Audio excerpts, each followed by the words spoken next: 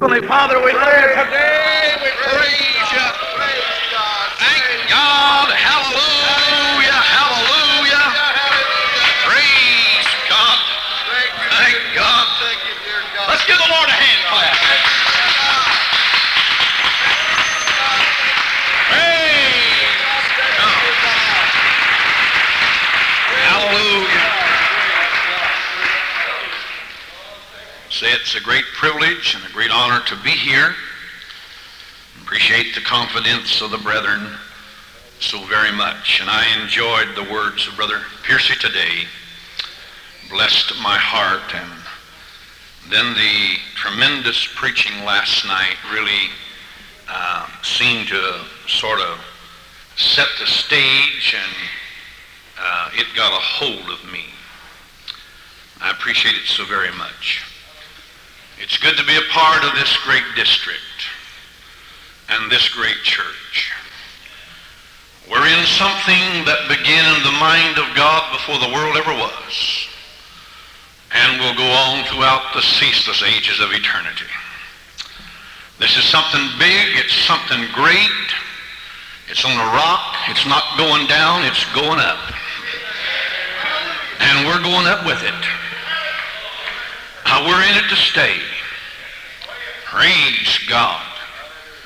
We've been in prayer and meditation and come here waiting on them to open the doors today, and brought along a few things that I'd like to share with you today. Praise God. In the 3rd chapter of the Colossian epistle, there's a passage of scripture that I'd like to read, and from these verses build our lesson for today. I feel very small among you today. I feel my need of God. Praise God.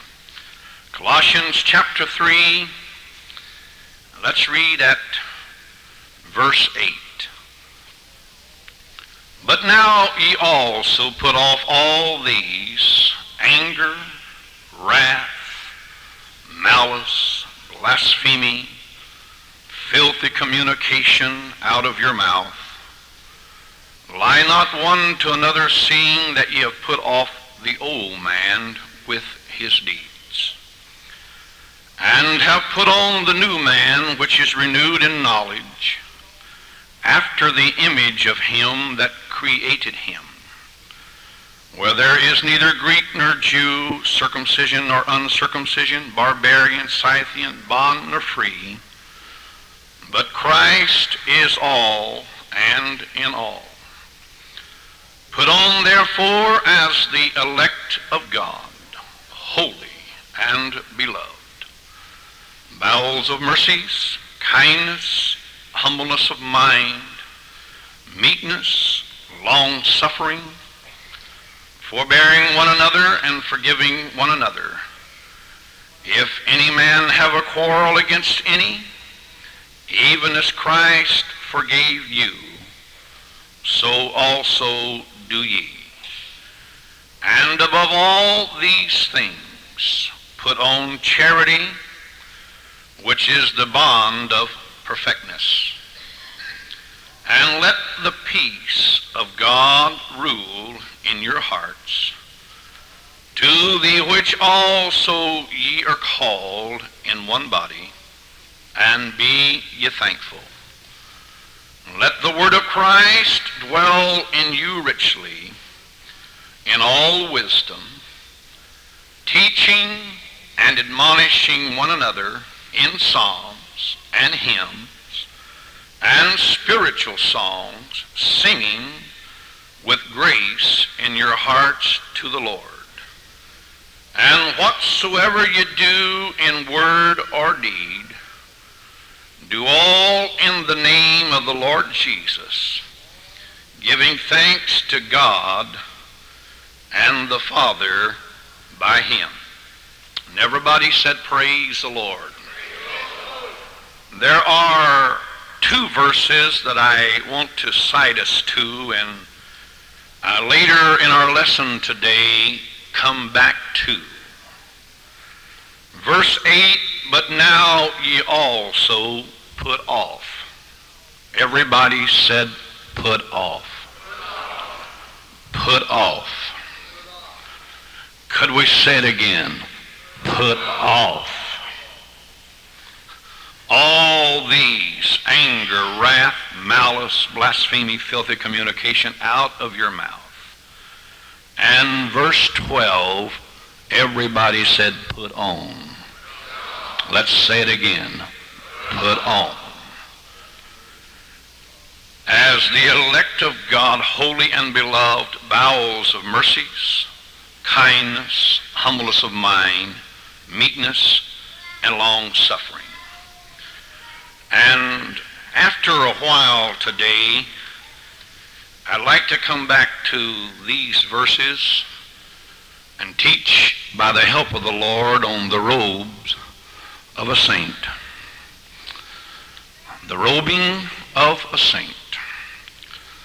The Christian experience is one that we must never grow stale or stagnant in. It is one that we can never stop in. It's one that we must ever be digging in, going on, adding to, growing, developing, maturing. Praise God. The psalmist said, blessed is the man that walks not in the counsel of the ungodly, nor stands in the way of sinners, nor sits in the seat of the scornful. But his delight is in the law of the Lord, and his law do they meditate day and night. He describes him as like a tree that's planted by the rivers of water.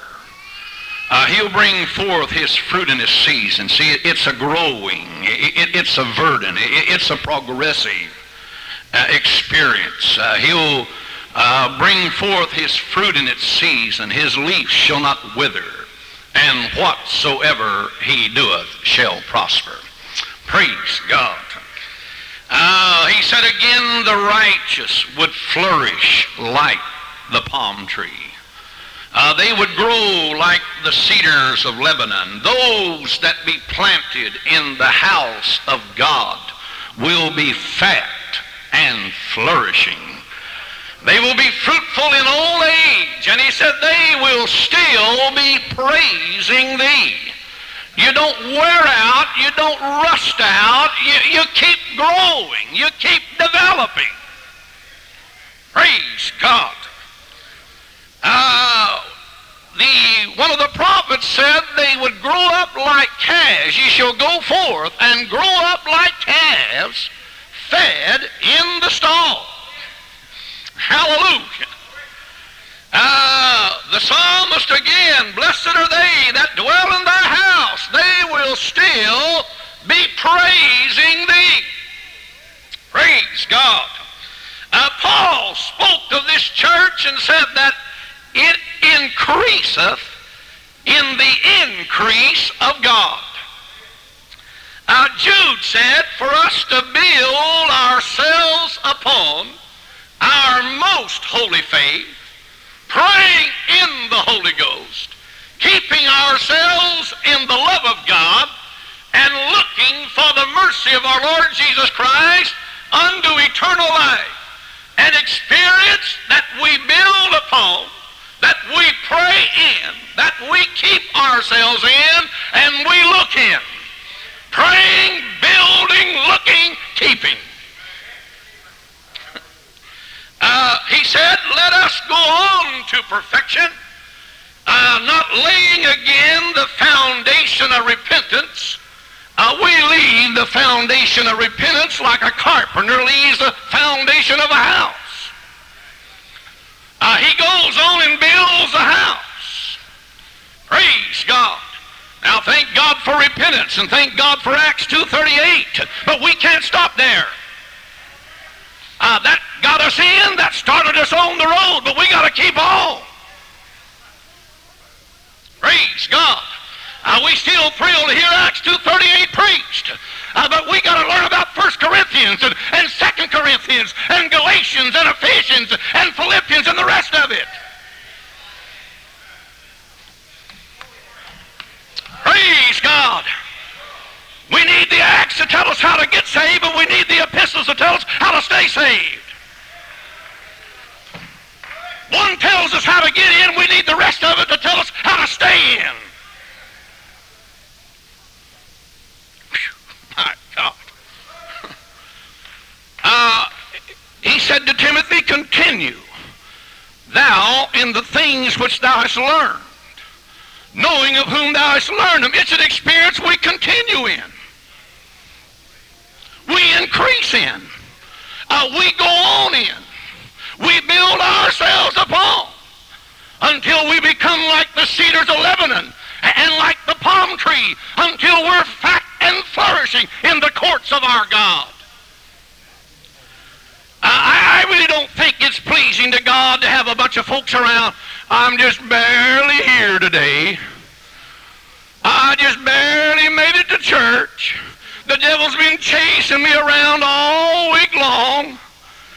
I think God wants somebody that's full, that's free, that's vibrant, that's on fire, that's going on with God.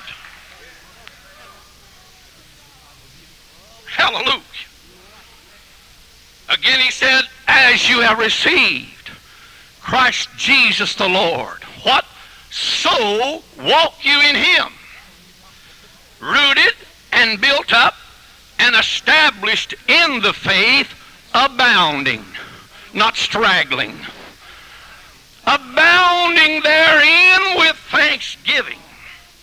It's an experience then we walk in, we abound in.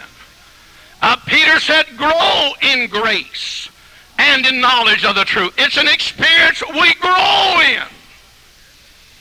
Thank God. It's an experience we walk in. It's an experience we increase in. And then the Apostle Peter said, give diligence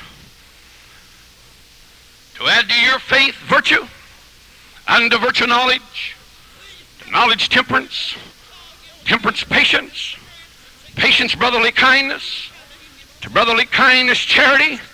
For if these things be in you and abound, if they are in you in abundance, if they are in you in a plenteous measure, and I'm here to tell you today they'll not be in you unless that you have added them by the help of the Holy Ghost, and allowing God through the Word and the Holy Ghost to some way help you to add them to your life. They won't be in you. But if they be in you and abound, they'll make you that ye shall neither be barren nor unfruitful in the knowledge of the Lord and Savior Jesus Christ. And so an abundant entrance shall be ministered to you into the everlasting kingdom. But he that lacks, he that has not put on these things, or he that has not added these things, is blind, cannot see afar off, and has forgotten that he was purged from his old sins. Praise the Lord, everybody. You see, this morning, church, the Holy Ghost does not work in us independent of our own attitudes. It does not work in us independent of our own traits and our own ways and our own habits. No, no. It doesn't work that way. There is that danger, you see, of life without growth, and in life without productivity, without fruitfulness.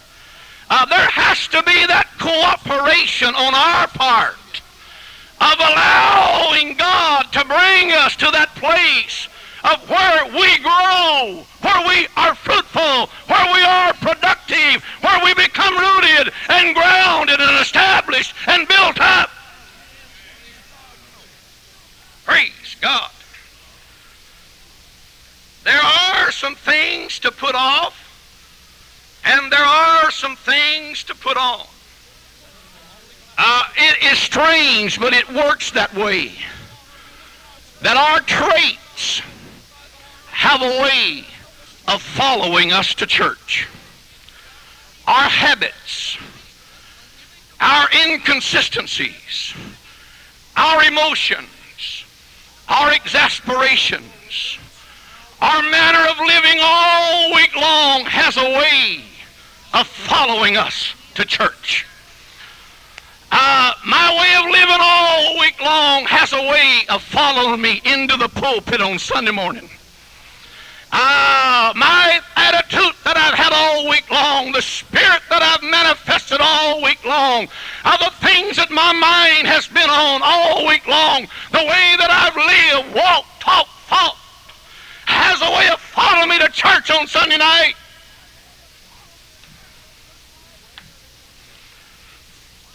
We wear them like garments. The Bible speaks of spiritual garments. I want to teach after a while about the robing of a saint. He mentions the bride would be arrayed in fine linen, which is the righteousness of the saints. In his letter to Laodicea in Revelation chapter 3, the Laodicean church age that we are in today, he said, buy gold and garments. Praise God. I wonder, am I preaching to somebody this morning that spiritually you're naked and bankrupt? Praise God. You may be buying campers, and you may be buying boats, and you may be buying cabins by the lake somewhere, but it may be that God is challenging you to start making some spiritual and eternal investments. Buying some spiritual gold and spiritual robes and spiritual garments, that the shame of your nakedness does not appear, that you won't be bankrupt before God. You may have a stuffed pocketbook, but you may be bankrupt in your soul. You may have a heart-shaped and marked suit on, but you might be spiritually undone before God.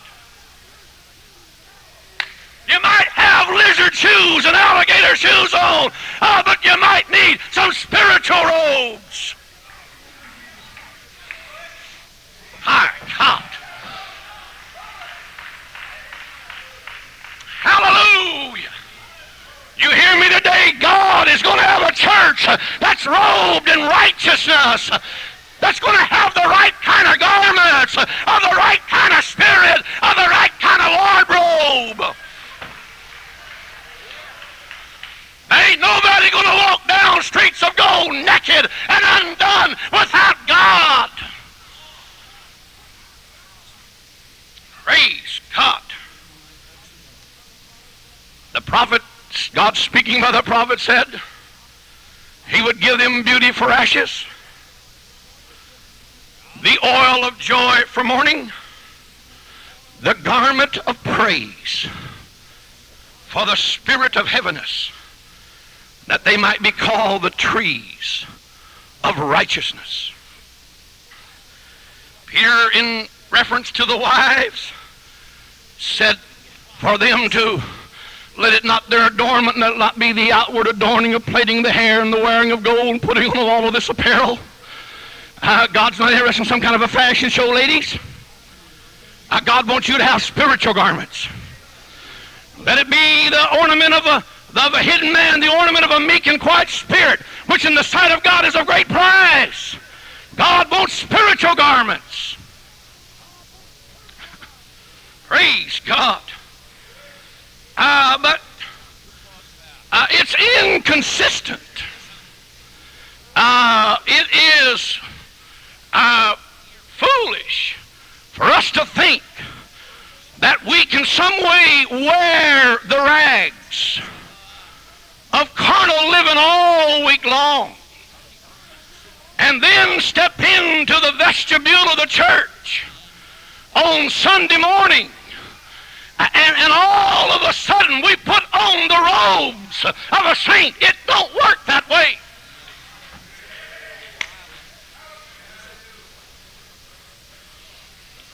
The way you live, your character characteristics, your trait, your habits, your aspirations, your emotions, you wear them to church like a garment. You don't lay aside the rags of a carnal life and all of a sudden when you step into the church, robe yourself out in the robes of a saint. It don't work that way.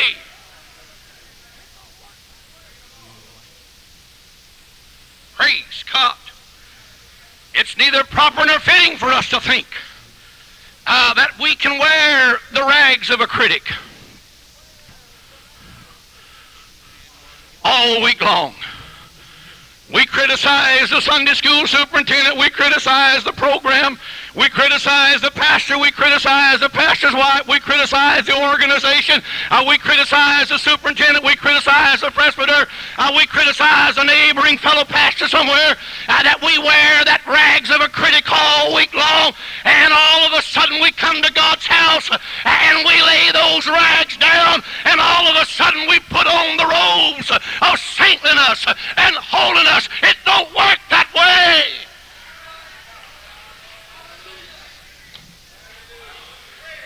Praise God. You don't wear the rags of a rabble-rouser and of a strife peddler and a troublemaker all week and lay those aside and put on the robes of peace and love and harmony. It just don't work that way. Praise God. Hallelujah.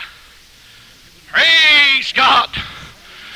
No, preacher friend, today you don't spend your time down at the fishing hole and down at the beach and up in the hills all week long. Idling your time away, frittering your time away, and then you come to church and some way try to robe yourself out in the robes of dedication and the robes of consecration and the robes of devotion. Oh no, the shallowness of it shows through. Praise God. I know when I'm preaching. I know when I'm feeling or fooling around. I'm feeling good right now. Whoa, hallelujah. Praise God. You don't wear the rags of an unfaithful life, of a church straggler, of a hit and miss, in and out, or off and on, or up and downer.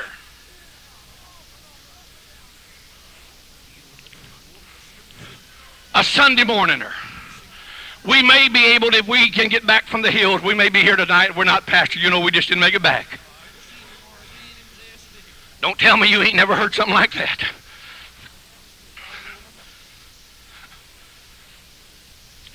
Hallelujah. And then step inside the church and to some way put on the robes of a faithful man. No. Praise God. You see, living for God, working for God, worshiping God, teaching a Sunday school class, pastoring a church, holding revivals, whatever you are, whatever you're doing, whatever parts you have, it is a spiritual work. You need spiritual garments to do a spiritual work. Praise God. I'm afraid that among some of us today, the shame of our nakedness is showing through, and of our undoneness is showing through.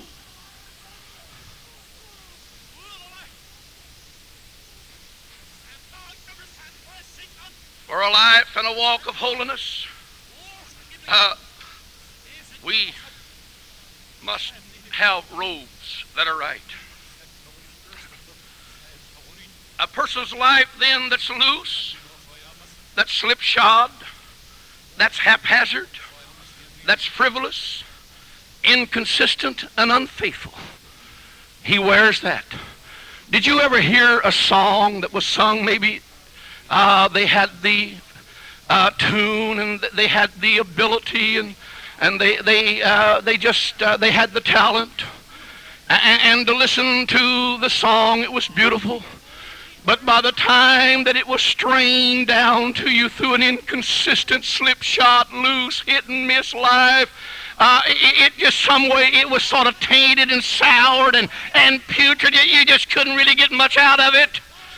Did you ever hear somebody get up and try to preach a sermon and exhort somebody? I remember one time somebody got up, he was playing in a rock and roll dance and tried to encourage us in Woodlake years ago about holding on to God, a backslider, having a band, trying to tell us how to live for God. It just didn't have much effect.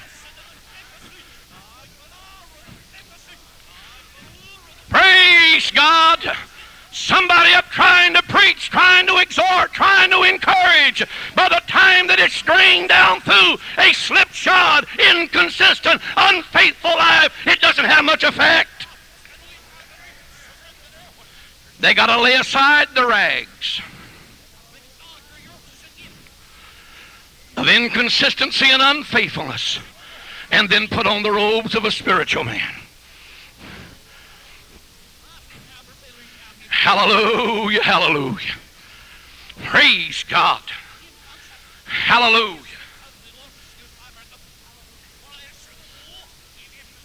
We can't wear the robes of praise and worship until we first put away the rags of complaints and gripes.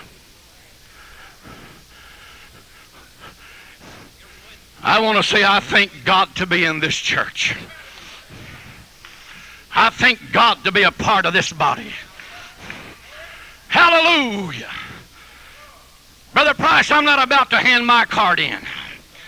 If you fellows take it from me, I'm going to be at the next board meeting. What have I got to do to get it back? Hallelujah. I hear some that I'm sick and tired of the UPC. I'm glad I'm a part of it, preacher. Hallelujah. It's taught me all I know. It's brought me where I'm at. You start complaining and griping about what God has given us. One of these days you'll be out in the cold on the outside looking in and wishing you was back on the inside.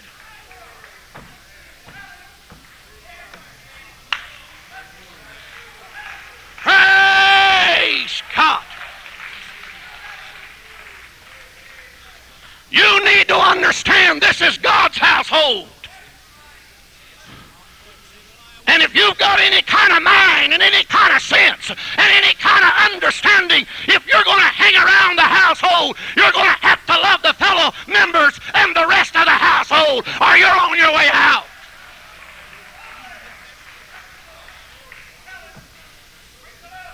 Praise God. Hallelujah. Brother Price, if I come and take up room and board at your house for a couple of weeks and preach for you a few nights, I'm going to have to get along with Sister Price. I'm going to have to get along with the girls, right? I can't be criticizing the wife, and I can't be criticizing the kids, and I can't be running, I don't like the way you do things around here, and I don't like the way you cook, and I don't like the way you do this. Brother Muncy, you'll have to get you another boarding place. Well, if you're going to hang around God's house, you're going to have to love those of the household.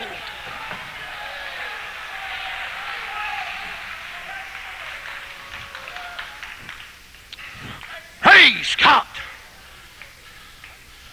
Hallelujah. Spiritual robes. Spiritual garments. Hallelujah.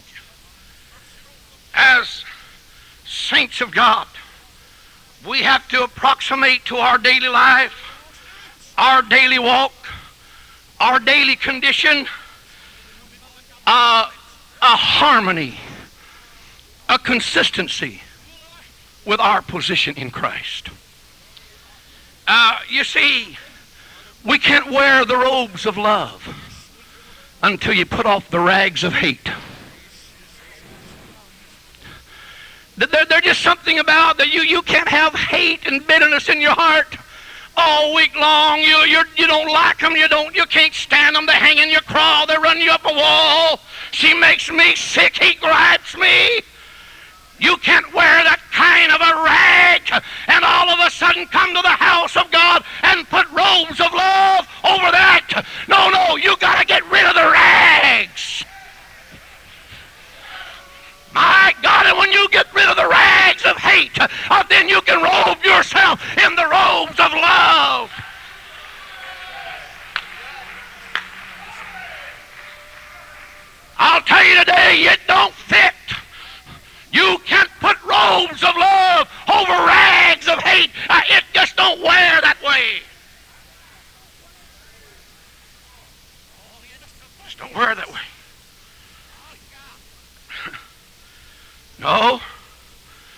You can't wear the robes of peace and the robes of harmony until you get rid of the rags of envy and the rags of jealousy and the rags of strife.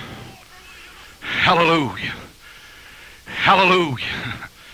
Praise God. I'm glad this morning, Brother Buxton, I can say I don't covet any man's church. My ministry's been a ministry of little things, little meetings, but I felt mighty honored of God. Hallelujah, to go to some little storefront and preach a few nights to somebody, the little handful of saints, and try to be a blessing. Praise God. Hallelujah.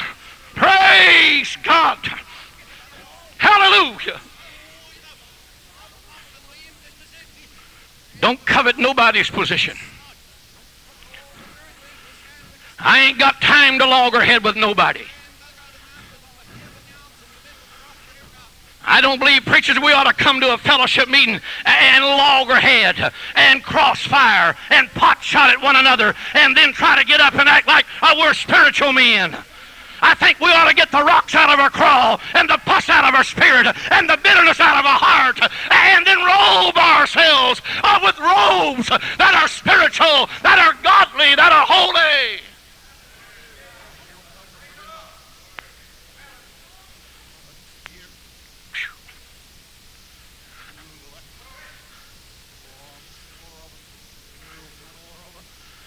You can't wear the robes of a good spirit.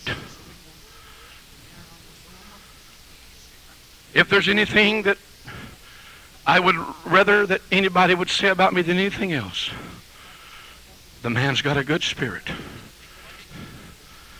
I'd rather hear that than that he's a good preacher. Or he's this. Oh God, give me a spirit that's right. You can't wear the robes of a good spirit until you get rid of the rags of a bad one. Praise God. So here this morning in these verses, the apostle tells us some things to put off. And then he comes back with some things to put on. Isn't it tragic that some folks have sat around the church? Isn't it tragic that some preachers have been in the district and they've never learned, after all the preaching and teaching that we've heard and been exposed to and been around, they've never learned the things to put off and the things to put on.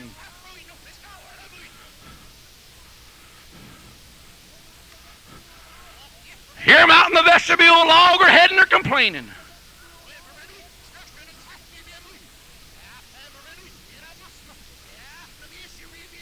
Put off anger.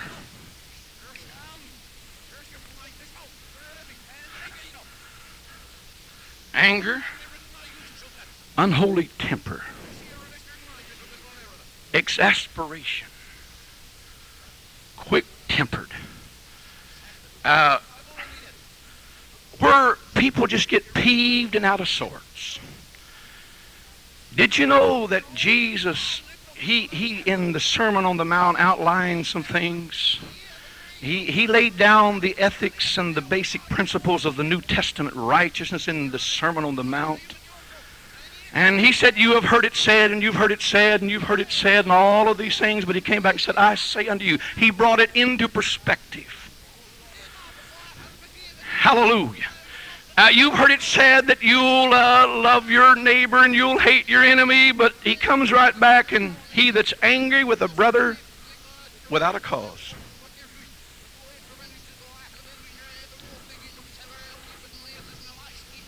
Be in danger of the council.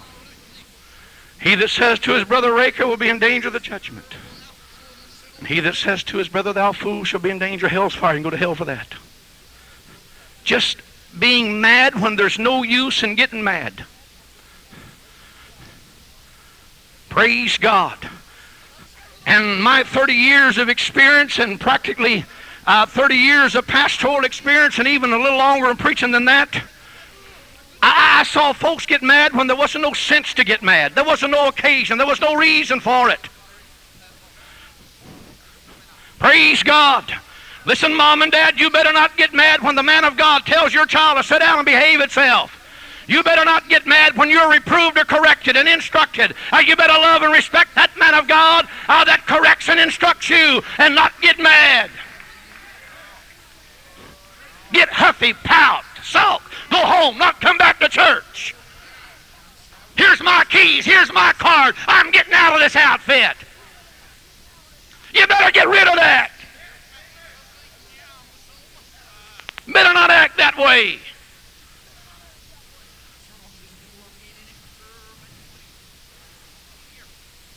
Praise God. He mentions putting away wrath, tantrums, mad fits, rages. People lose all sense of self-control. Say hard things, unkind things, bitter things, mean things, hurting things. Dear God, this is where we ought to love one another. Hallelujah, hallelujah.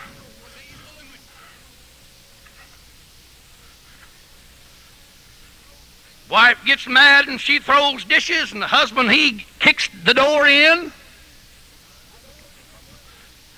I was preaching somewhere a few years ago, and I got along the line of some of these things that I'm saying right now, and a fella come up to me after church. He'd come a little ways, but he still needed a couple of 3 haircuts. He wasn't getting it quite enough. He said, me and my wife go around about once a week. He said, I needed that, but my wife and I, we go round and round about once a week. Now, you better watch these husband and wife feuds and fusses and fights. You better watch it saying, getting mad, out making peanut brittle, out and doing something for the work of God, that you don't lose the victory and you come back that night nasty and sarcastic and snotty and snubbing one another. Where you long hand and hot tongue and cold shoulder one another. That's about all that some folks can give you today is hot tongue and cold shoulder. They ought to feel the warm love of God when they come around us.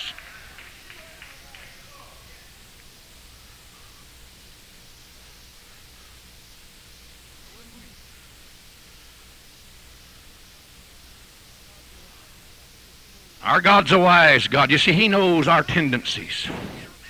He knows the frailties of this flesh. He knows the fickleties of our nature.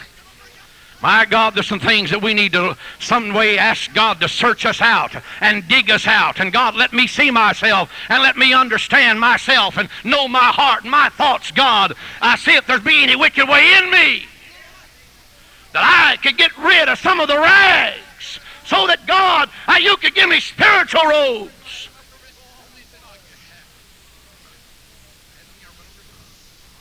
Some years ago, I was conscious in the London church that malice was killing us.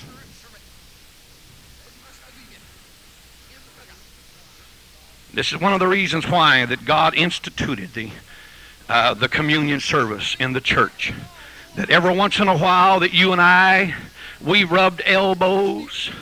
We've stirred candy, we've swept the church, we've painted the building, we worked on the Sunday school room, we've drove the bus, we've walked on each other's toes, and we've sort of bumped heads. Every once in a while that we got to come along with ourselves before God and see if there's any malice of wickedness in our heart, and to purge out the leaven of malice and wickedness. Did you know you can wear a necktie and your sleeves down to your wrist and you're dressed like it ought to be, but you can have malice and ill will and bad feelings toward other folks in the church that'll send you to hell, that'll dry up the well of your soul, that'll cut off the Holy Ghost from moving and working in you? Let me tell you, preacher, you're not immune from it. We're not immune from it.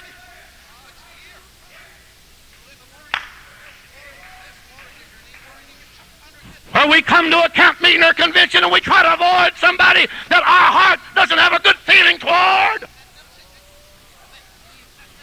Malice is ill will and bad feelings toward somebody else. And you got to lay it aside.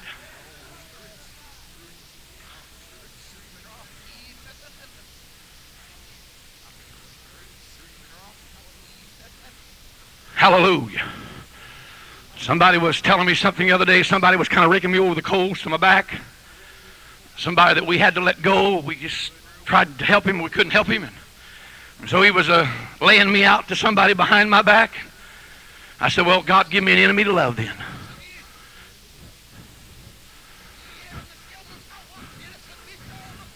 Some years ago, I was a presbyter, and somebody kind of got to taking some pot shots at me every once in a while, and somebody said, what about this?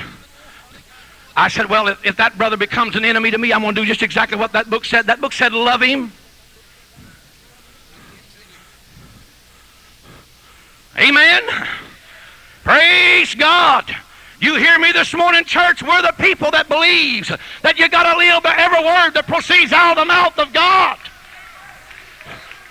And that means loving an enemy. And you can't love an enemy till you have one to love. And just so that you can live by every word that proceeds out of the mouth of God, God will stir up an adversary, somebody to hate your guts, just so you can love them. See what kind of a spirit you've got. Praise God. Now you better watch that malice. You better lay it aside.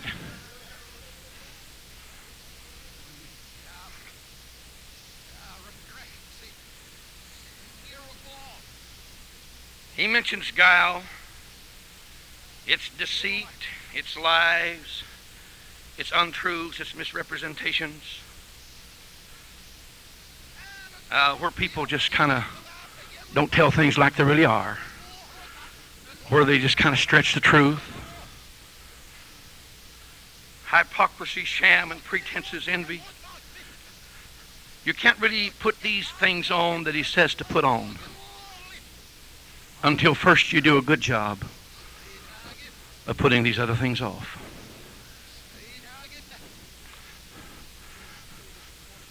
Let me say this morning, church. Bitterness may or may not affect the person you have it against, but it will destroy you. It will destroy you. Malice may or may not affect the person that you have it toward, but it will destroy you. Envy and jealousy may not affect the person you have it toward, but it will have a detrimental effect upon you. Hallelujah. There are sometimes that we always seem to look at the external and the outward. But oh God, today help us to look at the inward and the spiritual. I want a heart that's right. I want a spirit that's right. I want an attitude that's right. Hallelujah. Praise God. I want brotherly love to continue in my life. Hallelujah. I want to endeavor to keep the unity of the Spirit and the bond of peace. I don't want to be a troublemaker in the district, a troublemaker in the section. Brother Bledsoe, I don't want to make your burden heavy. Brother Price, I don't want you to have to call me in before the board and line me out.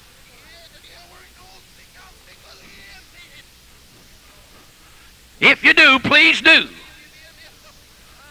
I want you to watch for me. But I'd rather keep my heart right, my spirit right. I'd rather live close to God where some good old preacher can get up and begin to break the Word of God and some way dig me out and some way show me where I'm at. That I can lay aside some of this stuff.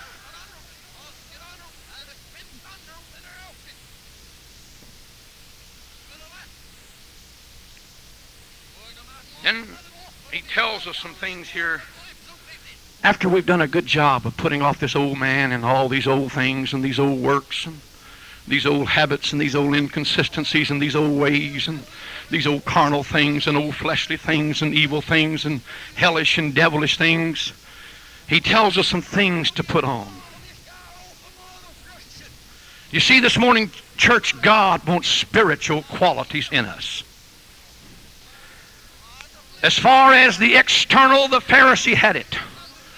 They wore their robes and their phylacteries and their long garments, and they stood in the synagogues and down on the street corners, and they fasted and they gave alms and all of these things. But Jesus said you ought to have done all of that, but not to have omitted the weightier matters of judgment, mercy, and faith. They never had spiritual qualities.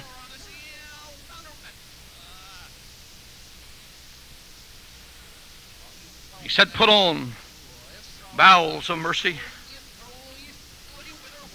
And that means simply tenderness.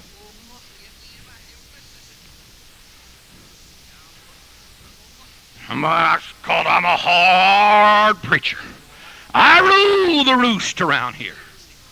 I'm running the show. I'm calling the punches. I'm the head of this house. Maybe so. But you'll bust trying to run it that way.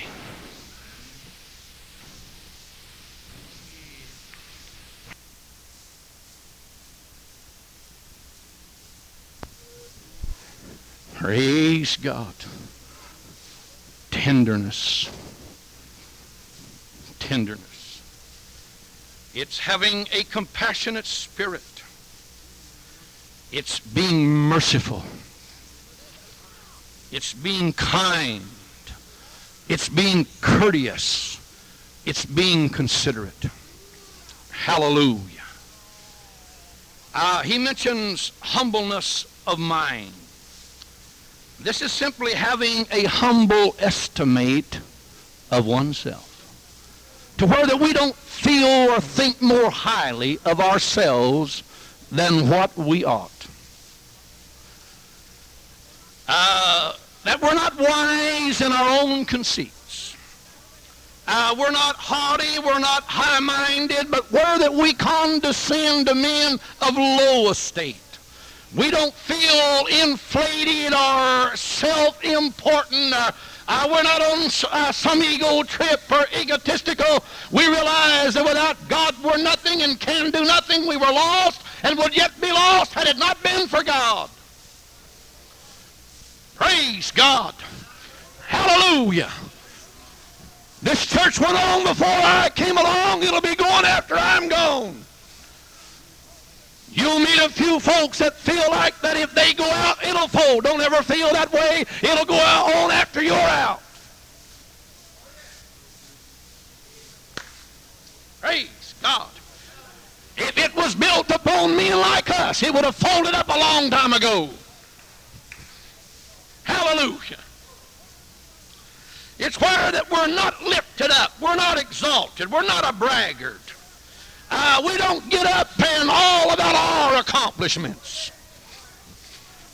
I learned a long time ago it doesn't pay to do a whole lot of crowing about what's going on in your operation and your work.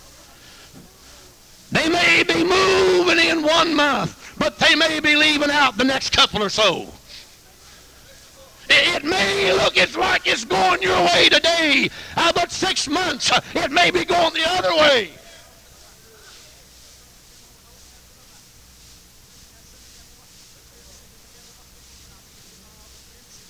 Amen. Praise God. They asked me to preach the opening week some years ago in Stockton, and felt highly honored to be there and be with Brother Haney and young Brother Haney and the faculty and the teachers and the students. One young man was feeling his wings and he was going to go out and he got a break and got to go somewhere full time. That was a great break. I'm still working. Praise God. I'm not complaining. I'm glad I got the strength to work. But after I preached that last Sunday morning, he come up to me and stood down in front of the pulpit. Brother Muncy, when I get a church of 500, I want you to come and preach me a revival. Well, that's one I've never got to go preach yet.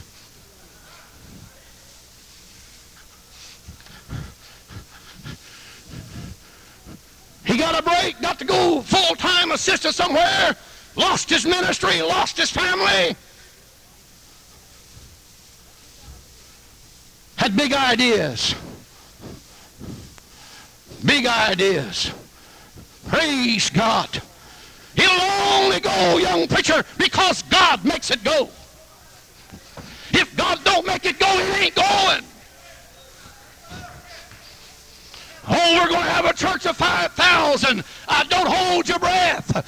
You may get by with 15 or 20 or less than that.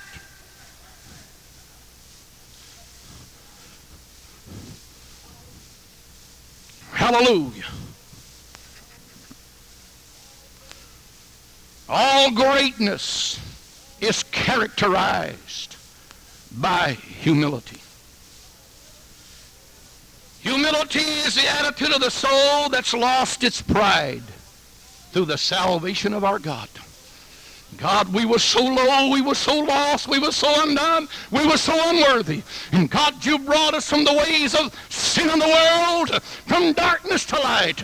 You've made us what we are. You've brought us to where we are. You give us what we have. It's in you we live, we move, we have our being. We're not sufficient of ourselves. Praise God. You'll never learn how to preach.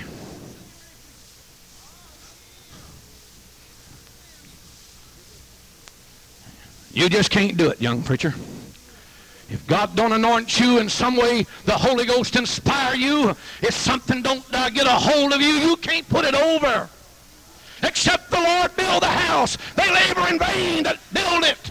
Except the Lord keep the city, the watchman wakes in vain.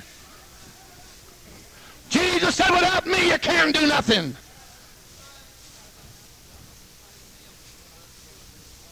This is what I'm going to do and what we're doing. He said to be clothed with humility. Let that be part of your spiritual attire. Let that be part of your spiritual garments, of your spiritual wardrobe. Some way wear that. Be clothed. Let that be visible. Let that be imminent. Let that be evident. Just let that be that when somebody talks to you, that it's evident that you don't think more highly of yourself than you ought. That you're not trusting in your own energy, in your own self, in your own strength, in your own ability. Praise God. It's not by might. It's not by power. It's not by our human ingenuity. It's not by our ability, but it's by His Spirit.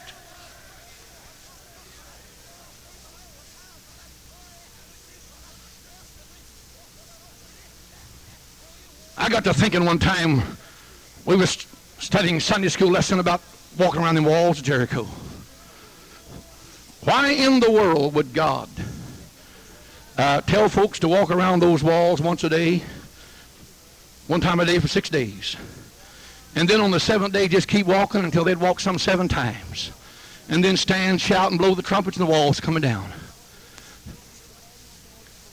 And then he said all these things that were written for our admonition, our learning, our benefits, upon whom the ends of the world are come, in samples to us. God had them to walk around those walls and had it pinned to teach us something. God, what are you trying to tell us? I got to thinking, maybe you got something better. Every spiritual man that I know is a thinking man. They looked at those walls, and God, if them walls ever come down, you're going to bring them down. God, if them walls ever come down, you're going to bring them down. God, if them walls ever fall, you're going to have to fall, make them fall. Hallelujah. If that city's ever conquered, God, you're going to have to conquer it. Hallelujah. Praise God. Well, God, if you ever have a church, you'll have to build it. God, if revival comes, you're going to give it. It won't be because that we hoop and holler and rattle a tambourine and beat on a guitar, or that won't make it happen.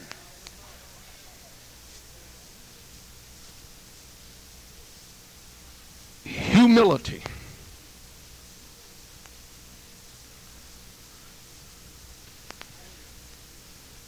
I try to stay away from that phrase of my church.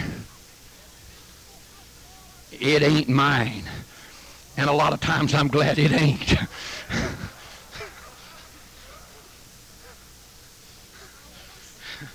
I'm just so glad that sometimes, God, this is yours, and I'm just your little under shepherd. You're the great shepherd.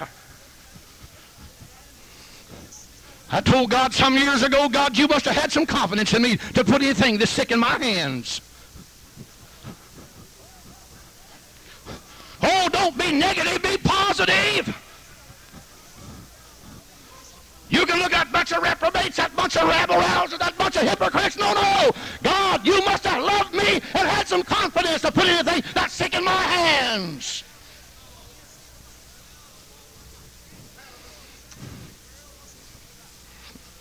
My God.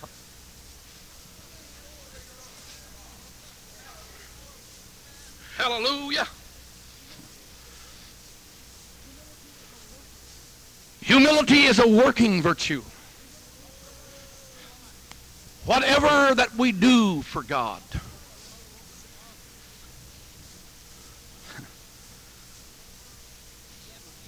whatever that we endeavor to do, somebody can always do it better. Okay, how well you can preach, someone can do it better. Some well you can lead something, somebody can do it better. How talented you are, somebody's more. Praise God. And so we're to be clothed with this. It's a working virtue. It's just part of us. God's been kind. God's been good. And we appreciate all that he's doing and all of his mercy. Praise God. We don't never pin any roses on ourselves. Humbleness of mind gives us the apprehension of our own weakness. I appreciated the ministry so much last night, and I told our good friend Brother Reynolds something that I heard Brother Barnes, our camp meeting evangelist, to be here just, I suppose, today or tomorrow. But I listened to that great man of God some years ago in Beulah Park, and he said something that I never forgot. He said, God is going to make some examples out of backsliders. I never forgot that. I thought of that periodically over these 5 or 6, 7 years, however long ago that was. But I've come to conclude that there's more than that. I believe God is going to make some examples out of preachers to put the fear of God in some of the rest of us.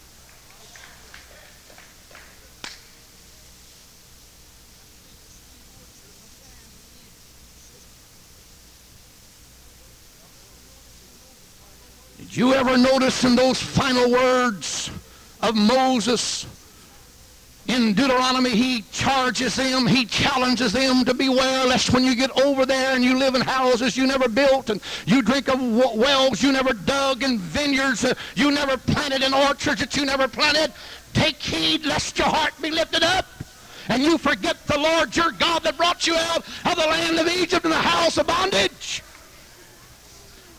I need to remind you that Moses was aware that those that went over into Canaan were going to be a younger generation. It was only Joshua and Caleb that was above 20 years of age when they left Egypt that would go over. The rest of them would have been largely born in the wilderness. They didn't know about the brickyards. They didn't know about the whip and the taskmaster. Brother Reynolds, it was a younger generation that was too young to remember. What are you getting at? You better watch it, young preacher. My church, what I've done. You may be receiving tithes from somebody you never baptized. You may be pastoring a church you never built. You may be living in a parsonage that you never paid for. You better watch it when you're pastoring a church that you never brought in and that you never built, and you're collecting tithes from folks you never dug out. Your heart get lifted up.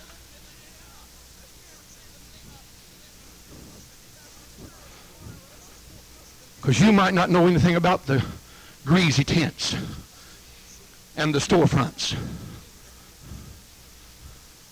the makeshift.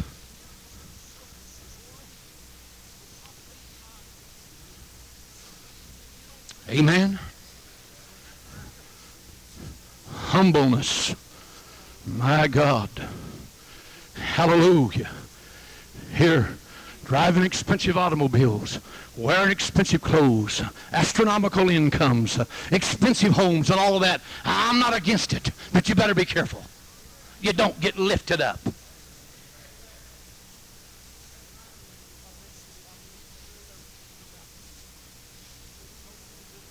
You see, humbleness of mind will give us a sense of our own weakness, of our own unworthiness, of our own smallness. Hallelujah. Praise God. I've never forgot where he brought me from. I never forgot the hell on earth that I lived in. I never forgot the strife of the home that I lived in. God saved me and called me to preach when we lived in a labor camp. My father and mother became estranged. And she left my father in Oklahoma and came with three younger brothers and one younger sister. I was only 17. My greater part of the living was mine to make up to the time that I got married. We lived in a labor camp where the Mexican nationals lived during the war. God saved me while living there. He visited me on the top bunk by the old rough splintery wall when I picked cotton and I cut grapes for an existence. And from there he waked me at 2 or 3 o'clock in the morning and deal with me to preach his word. I never forgot where he brought me from. I don't feel like I belong here today, but I'm here by the grace and the mercy and the kindness of God. Oh, it's the Lord that brought us here. It's kindness we never deserved. Some of you were born in a parsonage. You've had carpet all your life. You've had nice things all your life. You don't know what it is to rub it and hub it. You better watch it. You don't get lifted up.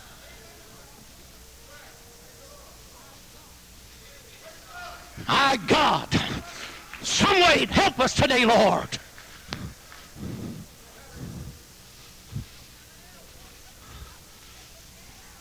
I'm glad where he's brought us.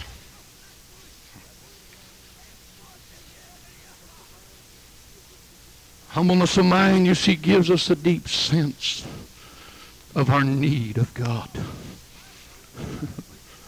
Of our need of God. Hallelujah. I don't know how to handle the mic. I don't know how to curl the cord. I don't know how to prance around before the pulpit. I've just never learned how to do all that.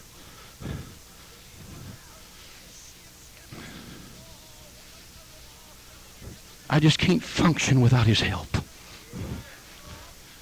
Can't function without his help. You see, God wants folks that are sincere and genuine. Where there's no sham, no veneer, no pretense, no put on, no hypocrisy. Hallelujah. That love him at church and then live like they love him when they leave church. Spiritual robes. Spiritual garments. Pride is before destruction, and a haughty spirit is before a fall. This very next thing is an entire Bible lesson in itself, and that's meekness. It would be worth your time to find all that God in his word said about meekness. Moses was the meekest man. God would talk to him face to face. Hallelujah. He said he would beautify the meek with salvation. He said the meek would eat and be satisfied. He said the meek would increase their joy in the Lord. Paul told Timothy, follow after meekness. He said the meek will he guide in judgment, and the meek will he teach his way. James said, who is that wise man among you and endued with wisdom? Let him show out of his good conversation his what? His meekness of wisdom. Now, today, Saint, God is not going to take a bunch of rogues and rule breakers and fence jumpers to heaven.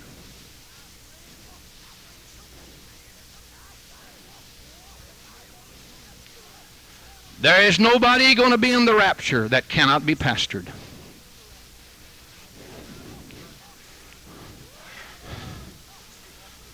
One minister, a friend of mine, lost his ministry, told me what a wonderful set of bylaws he had in his church. Built a big set of bylaws, and I guess finally he jumped the fence.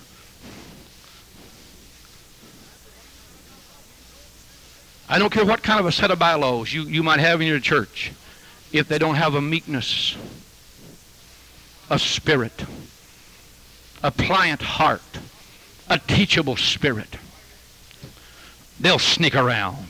They'll fudge. They'll break the standard. You see, the meek are the God-mastered.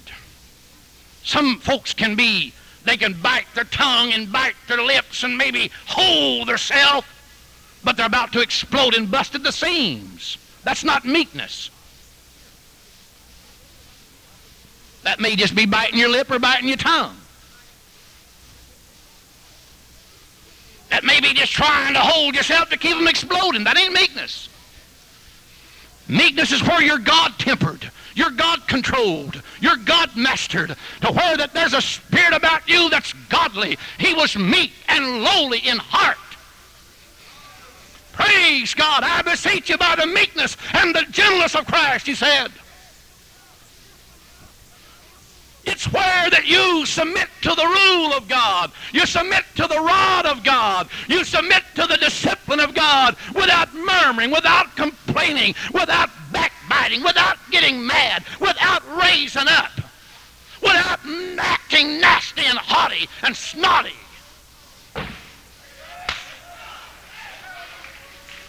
Where you take correction in a good spirit. Where you receive the Word of God with meekness, the engrafted Word of God. Lay it on the line, preacher. I tell it like it is.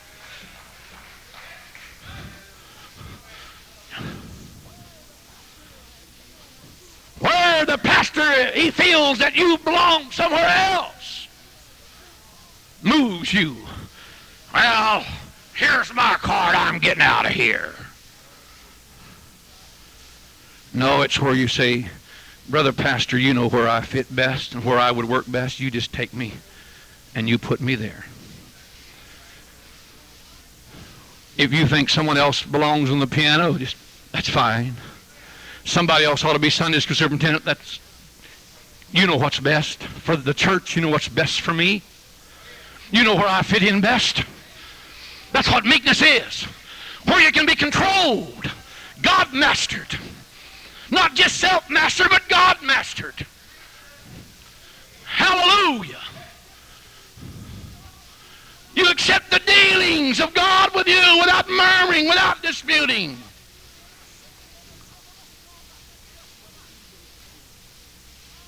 Where you're easily handled, easily controlled, easily pastored. There's some folks you just kind of got to sort of handle with gloves, and you got to take it easy now. And I just like somebody that you can handle, and praise God. We hear that scripture a lot. As many as are led by the Spirit of God, they are the sons of God. And some folks have got an idea that that's kind of like you got a little dog on a leash, or you got a bridle on a horse, or you got a ring in a bull's nose, and you just kind of lead them around. But that ain't the way that is at all. That's not the way God leads you. It didn't say as many as are on the leash of God are the sons of God, or many that have the bridle of God upon them are the... No.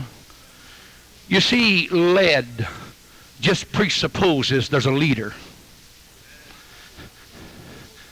As many as has the Holy Ghost for a leader, the leader is in charge. As many as have the Spirit of God in charge of their life, they are the sons of God. The leader is in control. As many as have the Holy Ghost in control, they are the sons of God. The Holy Ghost, the leader is in rule. As many as are ruled by the Holy Ghost. And God's not going to lead anybody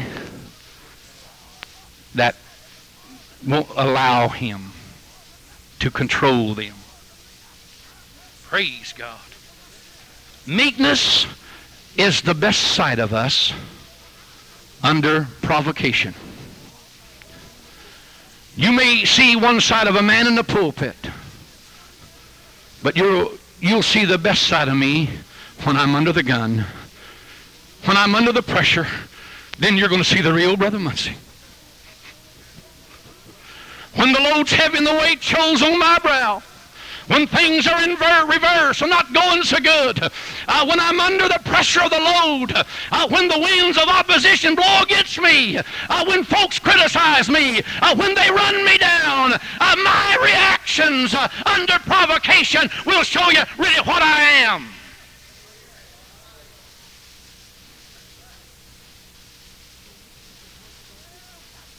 And so meekness is where you don't retaliate. You don't try to even the score. You don't try to get back. He left us that example. Sometimes we don't really like to walk in those steps. That who knew no sin, there was no guile found in his mouth. When he was reviled not, and when he was persecuted and threatened, you know. Sometimes we don't like to walk. Vengeance is mine, I will repay. We kind of like to take it in our own hands.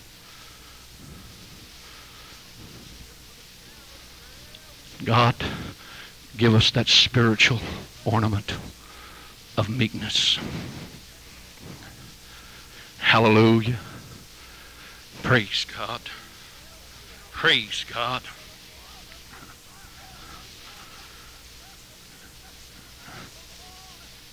He mentions long suffering.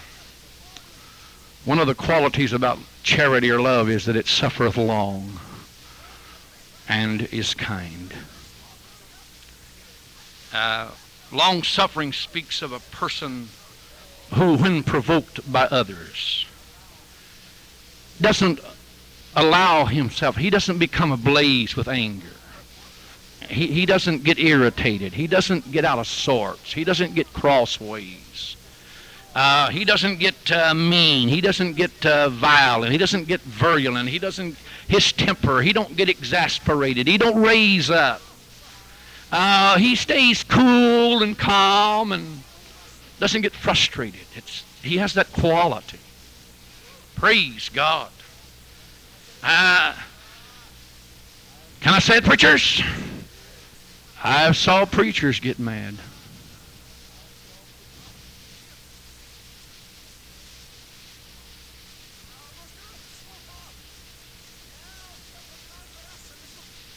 One time happened in my experience. Problem arose. You never lose by suffering wrong. Well, I know my rights.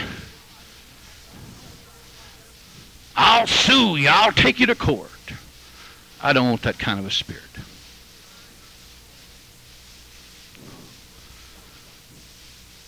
Problem arose, and fellow minister and my presbyter and I, we got in a room, and this man, you're a liar. And I wasn't a liar. I hadn't lied. But I just got down on my knees, and I said, just let me suffer. Let me just take the wrong.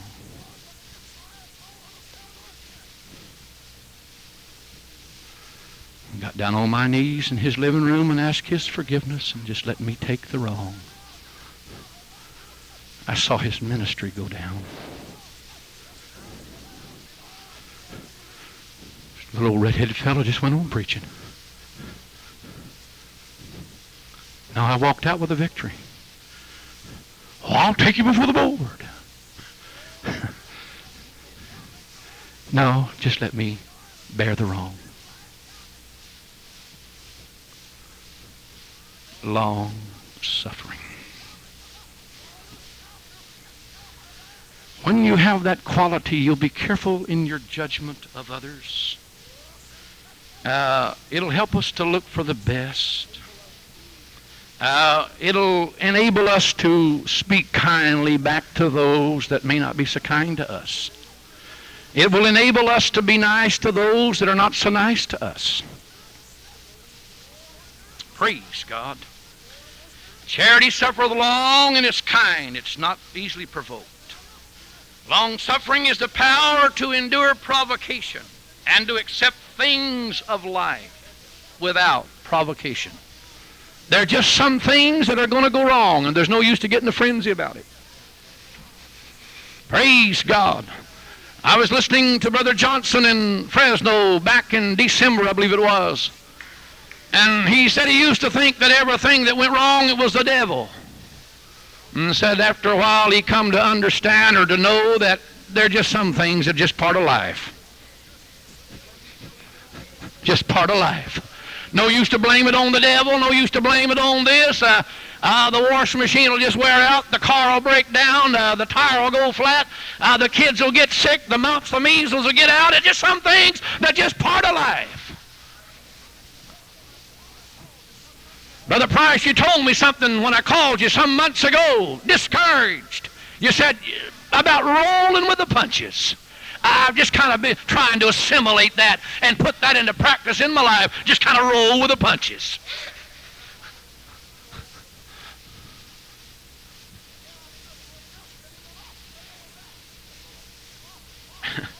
Just suffer long. Still be kind. And then here in verse 13, I've only been up here about an hour and a half. I may give you a few minutes back. Praise God. He gives us some things in our relationships one with another. Spiritual garments, spiritual robes, spiritual qualities. He mentions forbearing one another, forgiving one another. Any man has a quarrel against him, even as Christ forgive you, also do ye. You know what one preacher said one time? We've learned all about one God. We've learned all about church doctrine. We've learned all about church standards. We've learned all about Jesus' name. But we don't know how to get along one with another.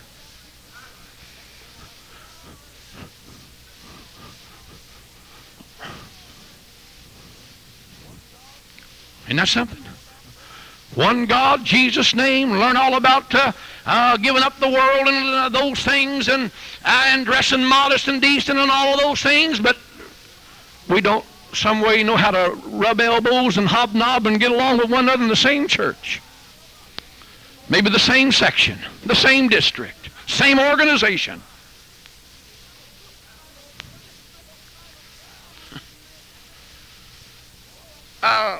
Forbear simply means to bear with. It means to endure. It means to be patient with. It would be to pray for. There may be times in your home that, wife, you may have to bear with your husband. And there may be times, husband, you may have to bear with your wife. There may be a time in the church that maybe Brother Jones or Brother Smith or Brother somebody might not just do everything just like we think he should, but there has to be that forbearance. Praise God. Be quick to forgive. Any has a quarrel, forgive. Forgive. Get it out of the blood. Don't harbor it. Don't go around with it.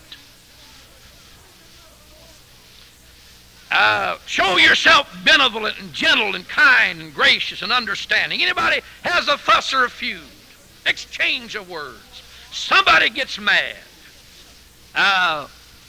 Be able to forgive. There are two things that if we don't do, God's going to see that we don't get. Forgiveness is one of them, and mercy is another. If we don't forgive our brother his trespasses, our Heavenly Father is not going to forgive us. And he that has showed no mercy will receive none. There's two things that God is going to hold us to. It just the way you give it out is the way it's going to be meted back to you. Just the spirit that you administered in is the way God is going to see it comes back to you.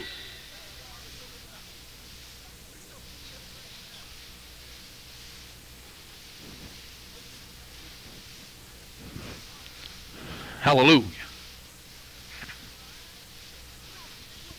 Forgiveness implies the dismissal of a revengeful spirit or attitude. And above all these things, after all of these things, put on charity, which is the bond of perfectness. A bond, cement is a bond. It bonds sand and gravel together. And some way after we put on all of these things, he says, kind of put the coat on, put the topping on, put on charity. That's the bond of perfection. Praise God. Hallelujah. Let love be without dissimulation. Let brotherly love continue. Praise God. I see that you love one another fervently with a pure heart. Love one another as I have loved you, he said. And these are things that gives us spiritual robes and spiritual garments and spiritual qualities that'll some way help us stay saved in the church and keep walking with God. God bless you, brother. Bless you.